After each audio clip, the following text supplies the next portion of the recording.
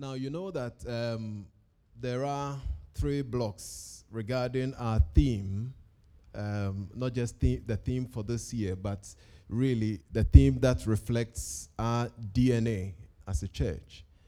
That we believe that through the good news of the Lord Jesus Christ and by the power of the Spirit, we are called in Christ and through Him to love God, to grow in loving God. And then we are called to build others towards what? To love God. And then we are called to serve. It's actually another way of putting discipleship, what it looks like. So if you ask us in this church, you always talk about Christ-like disciples. Well, what do you actually mean? I think as we scan through the scriptures, we summarize it in those 3 words. Love, build, serve. Love God, build others, serve the city. So in the last couple of weeks, we've been looking at what it means to love God. What are we really talking about? And then last week, we talked about what it means to build others up in the Lord. This morning, and the final one of the 3, we're looking at serve, what it means to actually serve. And then we go to Jeremiah. So I'll pray, and then we'll look at God's word together. Shall we pray? Take a moment and open up your heart to the Lord.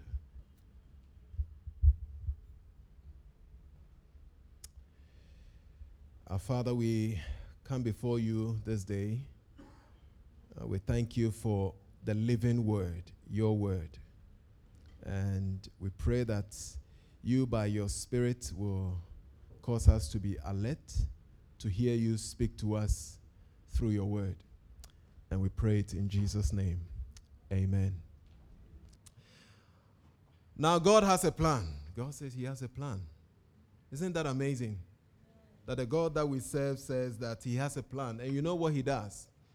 He writes a letter. God writes a letter. He writes the letter through his prophets, Jeremiah, to send to those of his people who have been removed from, if you like, the presence of the Lord. At least that's the way they saw it, because Jerusalem in Judea is the place where the temple is. And the temple represents God dwelling amongst them. And then they have been removed because they sinned against God, they rebelled against him, and they were removed. And they were removed by an ancient king called Nebuchadnezzar. He ruled over the city nation called Babylon. So they removed them and took them. And God, through the prophet Jeremiah, says that, let me write to my people. So he takes a pen, maybe not like our pen, but he takes something, and then he writes it. And then he writes to them. And at the heart of what he writes to them is in Jeremiah 29 and verse 11. For I know the plans I have for you, declares the Lord. Plans for welfare and not for evil, to give you a future and a hope. This is God writing this thing. Now, what does he actually mean? I know we all love to quote this verse, isn't it? For I know the plan that I have for you, I get it. But for a moment, let's all assume we don't even know what God is talking about. And let's try to listen to him at this point from his word. What does he really mean? I have a plan for your welfare, to give my people a hope and to give them a future. So he's going to answer that, what that looks like. But for now, he wants us to understand what is going on. So if you look at verse 1 to verse 4, God wants them to know that it is he, God, who sent them out into exile. Exile is you've been removed from your home place to another place, and you have become something like the resident alien. In Chi, they will say, "Why oh?" You are a resident alien. When you are applying for an American visa, and then you see all those categories, resident alien. The first time I saw it, I thought aliens were from space. Well, anyway, So when you are exiled, you live there, but you really don't come from there. And so he tells them that I did it. I, God, took you from the land and took you outside of it. Yes, verse 1 says that Nebuchadnezzar of Babylon took you out. But you would realize that the Lord will remind them that actually, ultimately, verse 4, I took you out. When Nebuchadnezzar was doing it, I was doing it. I was at work. I have judged you because of your disobedience, and then I have scattered you among the nations. And guess what? I did that because I have a plan for you. I have a plan for my people. So all along, God is keeping his mind on something, the promises he made to Abraham. But let's not go there for now. I have a plan. That is why I acted in this way. In the meantime, before I tell you the plan, I want you to understand this. Even though you are not in Judea and you are not in Jerusalem, you are in Babylon, I want you to do this. I still want you to obey me. I still want you to focus your life on me. So look at verse 5 to verse 7. Verse 5 to verse 7, he's telling them, I want you to live life, normal life, in Babylon, as you would in Jerusalem. Just live life to the full. Do whatever they do in Babylon. Well, without sinning against God, but let's not go there. But just live life economically, educationally, whatever you do. Just live your life there. Let me read for you verse 5 and verse 6. He tells them, build houses and live in them. Plant gardens and eat their produce. Take wives and have sons and daughters. Take wives for your sons and give your daughters in marriage, that they may bear sons and daughters. Multiply there and do not decrease. So even though you'll be in Babylon, I want you to realize this. When you have the opportunity, build houses, buy a piece of land, farm there, make some produce, contribute to your life, contribute to the economic activities in Babylon. Just live. Just live. But there is another aspect that I want you to understand. And that is in verse 7. I want you to seek the welfare of Babylon. And then if you understand what God is saying, you will say to God, you've got to be joking. Babylon has just come into Jerusalem and ransacked us. It is not our home. The temple isn't there. We can't do proper worship. And you want us to do what? To seek the welfare of Babylon. Verse 7. But seek the welfare of the city where I have sent you into exile, and pray to the Lord on its behalf, for in its welfare you will find your welfare. So you should multiply in exile. Don't go there and decrease in number. Go there and multiply. Immediately you hear echoes of Genesis, isn't it? Be fruitful and multiply. So go there and multiply and live your life and just enjoy it, and then keep in mind that you intercede for Babylon. You pray for Babylon. You seek its welfare, its prosperity. Because when the city is doing well, you will do well. Now, that immediately sounds like selfish. You are going to pray for the city, and the reason you are praying for the city that it will do well for its welfare is that God said that when Accra is, just to use Accra as an example, is prospering, then we will all prosper, isn't it? Let's not spiritualize this for now. If Accra is doing well and the government is paying well, we are all working, isn't it? We will all be paid well. He's saying something more than that. It doesn't exclude that, but he says something more than that.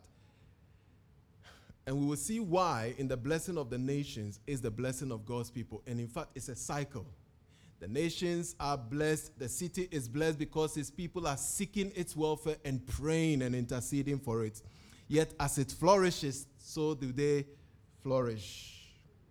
So God has scattered the people of God among the nations or in the city of Babylon, that as they live their everyday life, and as they intercede for the city, God will bring blessing on the city itself. And this blessing is the blessing that he brings on his people. What is he talking about? Pray for the city and seek its welfare, that this city will come under God's blessing. Ultimately, they will come also under God's rule and blessing.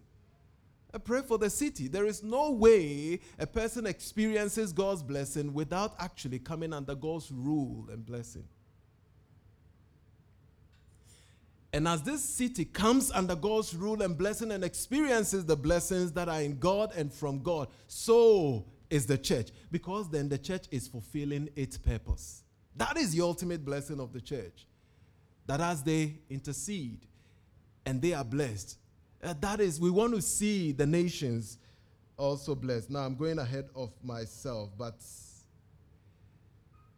through the people of God interceding, the city is blessed. When you hear this, you have to think of Genesis 12. Genesis 12's promise is that in you, Abraham, will all the nations, the families of the earth be blessed. How that is going to happen, we don't know. But over here, we see that part of God's plan is that his people will go into exile. Yes, because of their rebellion. But God sovereignly uses that, works in that. God works in that. And his people are removed. They are removed from Accra, and let's say they go into Gwagwalada in Abuja. No, don't think Abuja is Babylon. It's just as an example to show you a change in geographical location. Maybe they remove from Abuja to Accra. Let's put it that way so that glory will be at peace. But that is Genesis' blessing. However, it's going to happen through Abraham and fulfilling that in Abraham's descendants, the nations are going to be blessed. In you, all the families of the earth will be blessed. The nations will flourish because the people of God are now in their midst. And they are going to intercede for it. Intercede for the nation. So let's summarize. Why is God scattering his people among the nations? Because God has a plan. And the plan is to bless his people. I have a plan for you. It is to give you a hope and a future. It is to secure you. It is a good plan. It is the ultimate plan. The reason I scattered you in the first place is that I want my people themselves to be blessed.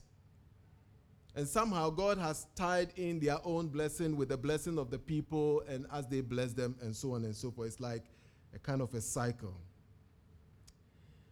Now, when all that was happening, there were false prophets. False prophets came up, and you know what they were saying? What they were saying to the people is that, look, logically, how can God take you into exile? Okay, now you've gone into exile, but we have heard God. That says the Lord. In 2 years' time, the exile is going to end. In 2 years' time, you'll be back. You'll be back into Jerusalem.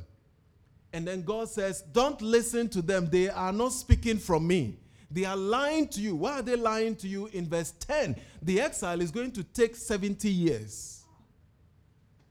Not 2 years. I'm going to keep you in this land because it's going to take you 70 years. If you were 10 years when you were moved from exile, by the time it finishes, you're going to be 80. If you were 20 years, you're going to be 90, right? I almost got it wrong. You're going to be 90. If you are 40, you probably will be dead. By the time the exile is finished. Why 70 years? Because I have a plan for you. Keep that in mind, verse 11. Because I have a plan for you. This is a bad idea. God says it's the best idea. It's the ultimate idea. His people are scattered amongst the nations because I have a plan for them. And why the 70 years? I don't know. 7, perfection. I don't know. Let's not go into that. But the point is that it is God who set the time. At a set time, the exile will finish and you will come back. He set the time for them. He set the time for the exile whilst his people are out. And then he tells them that, this is the plan. Now the plan is unfolding. Whilst you are in exile, I will visit you afterwards. when the whole thing is ended, when my purposes for you in exile is finished, I'll visit you. And then I will fulfill to you all my promises. And you know what these promises are? It is the promise to Abraham, Isaac, and Jacob, the land. And I will give you back the land. You will return to the land. And then he tells them, because I know the plans that I have for you. You don't. You think you do. You're trying to unravel why God will cause Nebuchadnezzar to take us from exile and scatter us among Babylonians. Babylonians who don't serve God, they are pagans. And even they are trying to make us like pagans. They move all our priests there. They move our elites there. They're going to change their names. You remember the Daniel story? Daniel, Shadrach, Meshach, Abednego. They try to change their names, right? So that they will all sort of get into the culture, do what Babylonians. Why would God do such a thing? Is he not risking the life and the worship and the allegiance of his people towards him? God says, no. If I let it with you alone, you'll be destroyed because you keep sinning. But in that, I have a plan. My plan is to give my people a hope and a future, to give them a fellowship with me, verse 12. They will call upon me, they will pray to me, I will hear them, they will seek me, they will find me. The idea of now God is in their presence, there is fellowship. We don't even have to pray, and sometimes you know how prayer feels. It feels like you pray, it hit the ceiling, and then it just returns to you. This will not be like that. You pray and God will hear.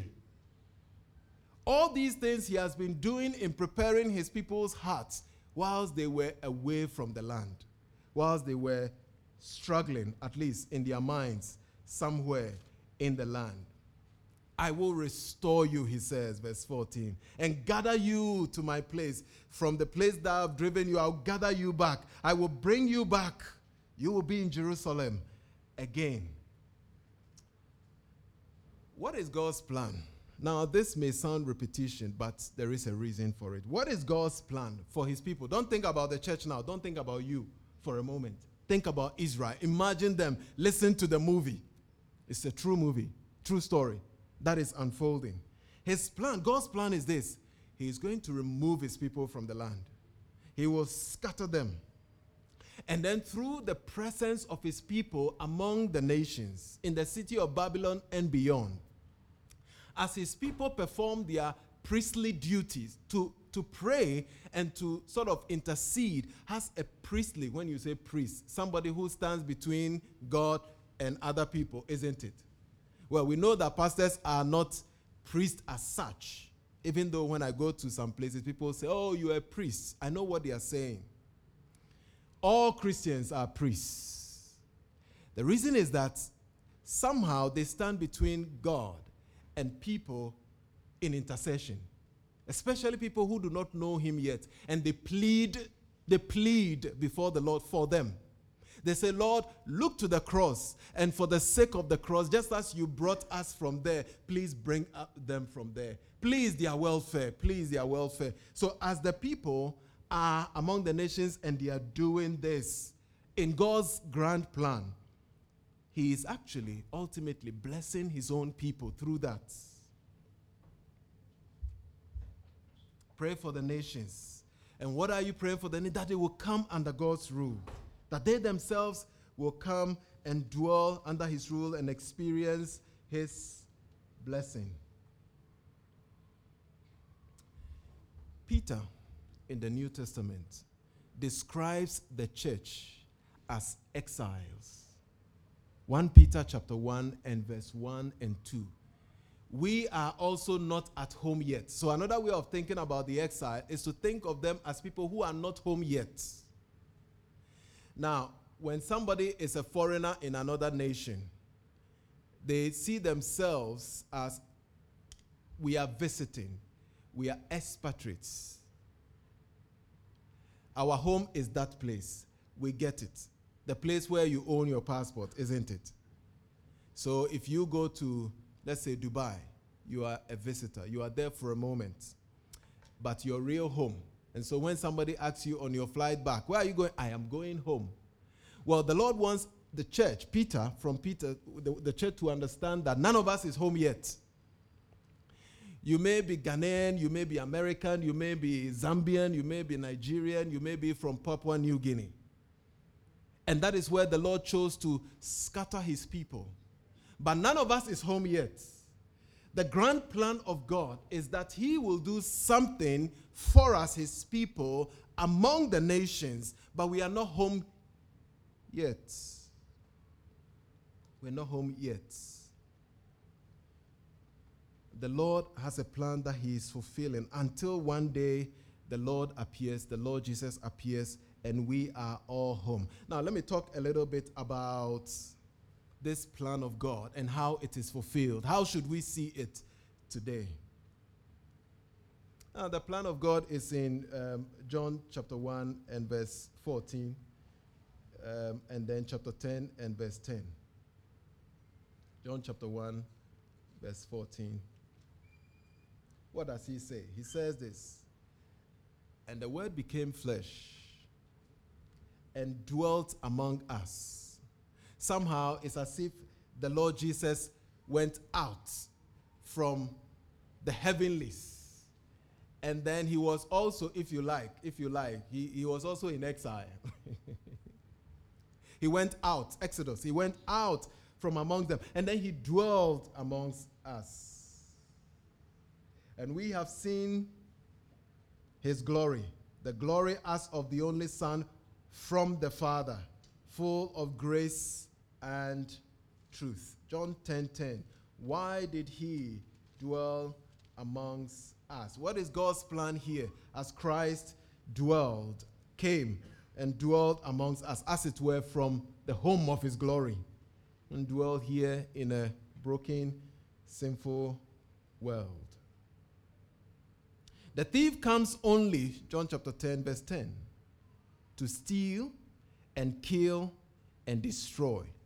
But I came that they may have life and have it abundantly. Whatever the purpose of God is, and we can go into details and talk about it here and there, you can look at it in one person, the Lord Jesus. When the Lord Jesus came and appeared and dwelt among us in an alien world, if you like, not so alien because he created it, but for the first time for God to dwell as a human being amongst us. You know why? You know what the plan of God was? It was that his people will experience life and experience it abundantly. How did that happen? It only happened because on Jesus was the judgment of God poured. The judgment of God was poured on Jesus like the judgment of God was poured on the Israelites and they were exiled. The judgment that we all deserve, in fact, they also deserved, was poured on Jesus. But in his coming and taking on the judgment was life abundantly to his people, to those who know him, and to those who are being called from among the nations. And so the reason God allows God's people to be out there is that God's purposes for his people and for the nations will unfold. How will that be visible? How will that be seen? You go back to verse 7 of the passage we have read. Let me read it for you. Verse 7.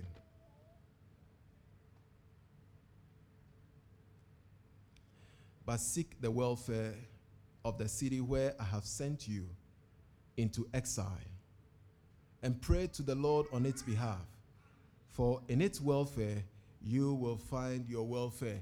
How would this plan be so visible in God's people? Because they believe God has a plan. Because they believe that in this world and in exile, God is unfolding his plan for his church and for the nations. And through the church for the nations, you know what they do? Those of them who are waiting for the 70 years to be over in exile in Babylon, they will live their normal life among the people. They will live the distinctive life. They will just serve. They will be for the Lord. We see it in Daniel and his friends as they live faithfully before Nebuchadnezzar. They were public servants. They were teachers. They were cooks. They were doctors. They were artisans. But because they understand that in exile, God is unfolding his plan, his ultimate plan for his people, to display his glory, that through his people, the nations will see. And the nations will be brought under God's rule and blessing. And the church itself will flourish as the nations troop in and they come. They understand that. And so while they are waiting for the exiles to be over, they don't fold their arms and sit unconcerned. If they are lawyers, they do it as unto the Lord. Why? In obedience to him. That is how he says we should wait. He says we should love this place, live there, care for it, have gardens, multiply, not decrease. Just live life and be fruitful here whilst we wait. As we wait for the return of our Lord Jesus Christ, we believe that through his death, God is unfolding his plan. He is restoring people. He's bringing people out from among Babylon, from among the world, those who don't know him, to come and taste the blessing of his people. And as the lost turn and come under God's rule through Christ by the power of the Spirit, the church is blessed. That's why the church rejoices. The church flourishes in that way. The church is never called to sit alone in their corner and enjoy and fold their arms. No, we're not called that way. We believe God is doing something in this world. It is his ultimate plan. We don't know it completely. He knows it. He is fulfilling it. And therefore now he is called us to just serve and be ourselves. Wherever he has put us, just live what it means to be God's people, where God has placed you. And so what is the whole point? The whole point is this. Wherever the Lord has placed any of you, brothers and sisters, for you to be able to serve there joyfully and faithfully, you've got to understand this grand plan of God that he is fulfilling through Christ. He's sweeping across this world and our city to let the nations see who he is and what he is doing. It is in that blessing that the church flourishes.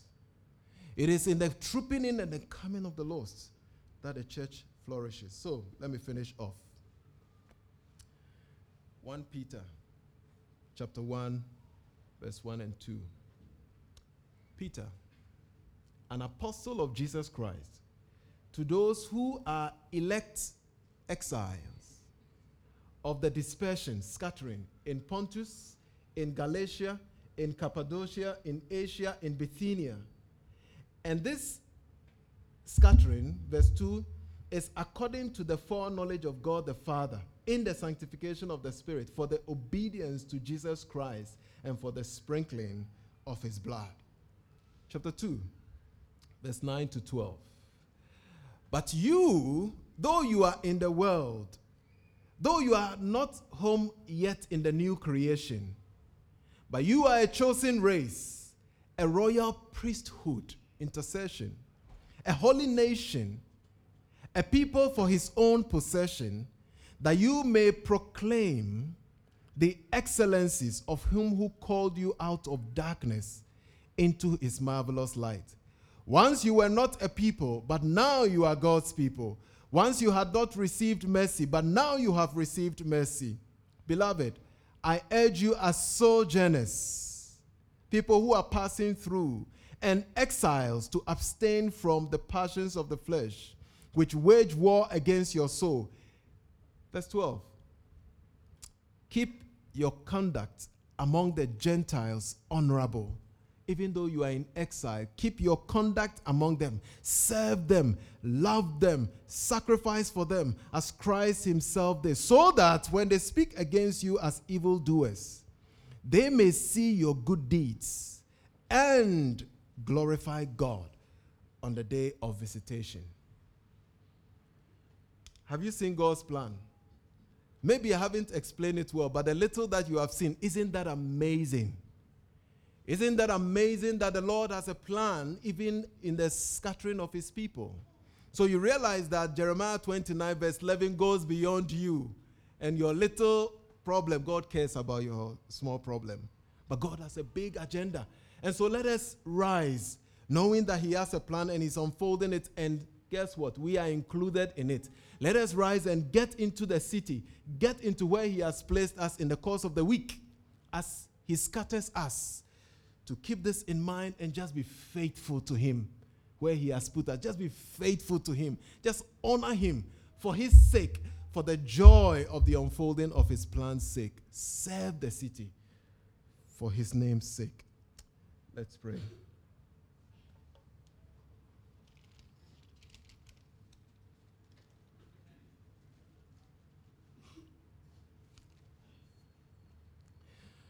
Our Father, the letter that you wrote to the exile, we must admit, is staggering. We can spend eternity trying to look into it and drink from it, and we'll never finish.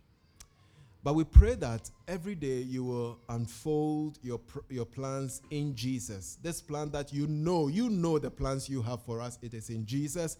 It is not evil because it is in Jesus. It is to prosper us. It's not to harm us because of the Lord Jesus, to give us a hope, the hope of his return and our return home, and to give us a future. We have a future.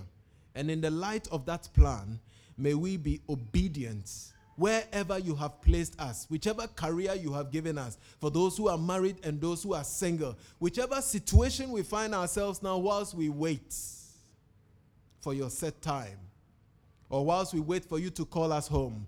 Father, I pray that we'll be faithful. God, the Holy Spirit will endow us with the grace of our Lord Jesus Christ, that we will be faithful. We will serve there. We will work as not working for our bosses. We will work as working for God, that his plan is being unfolded in our little corner. There too, he's displaying before the nations his glory in and through us. Thank you, Father. In Jesus' name, amen.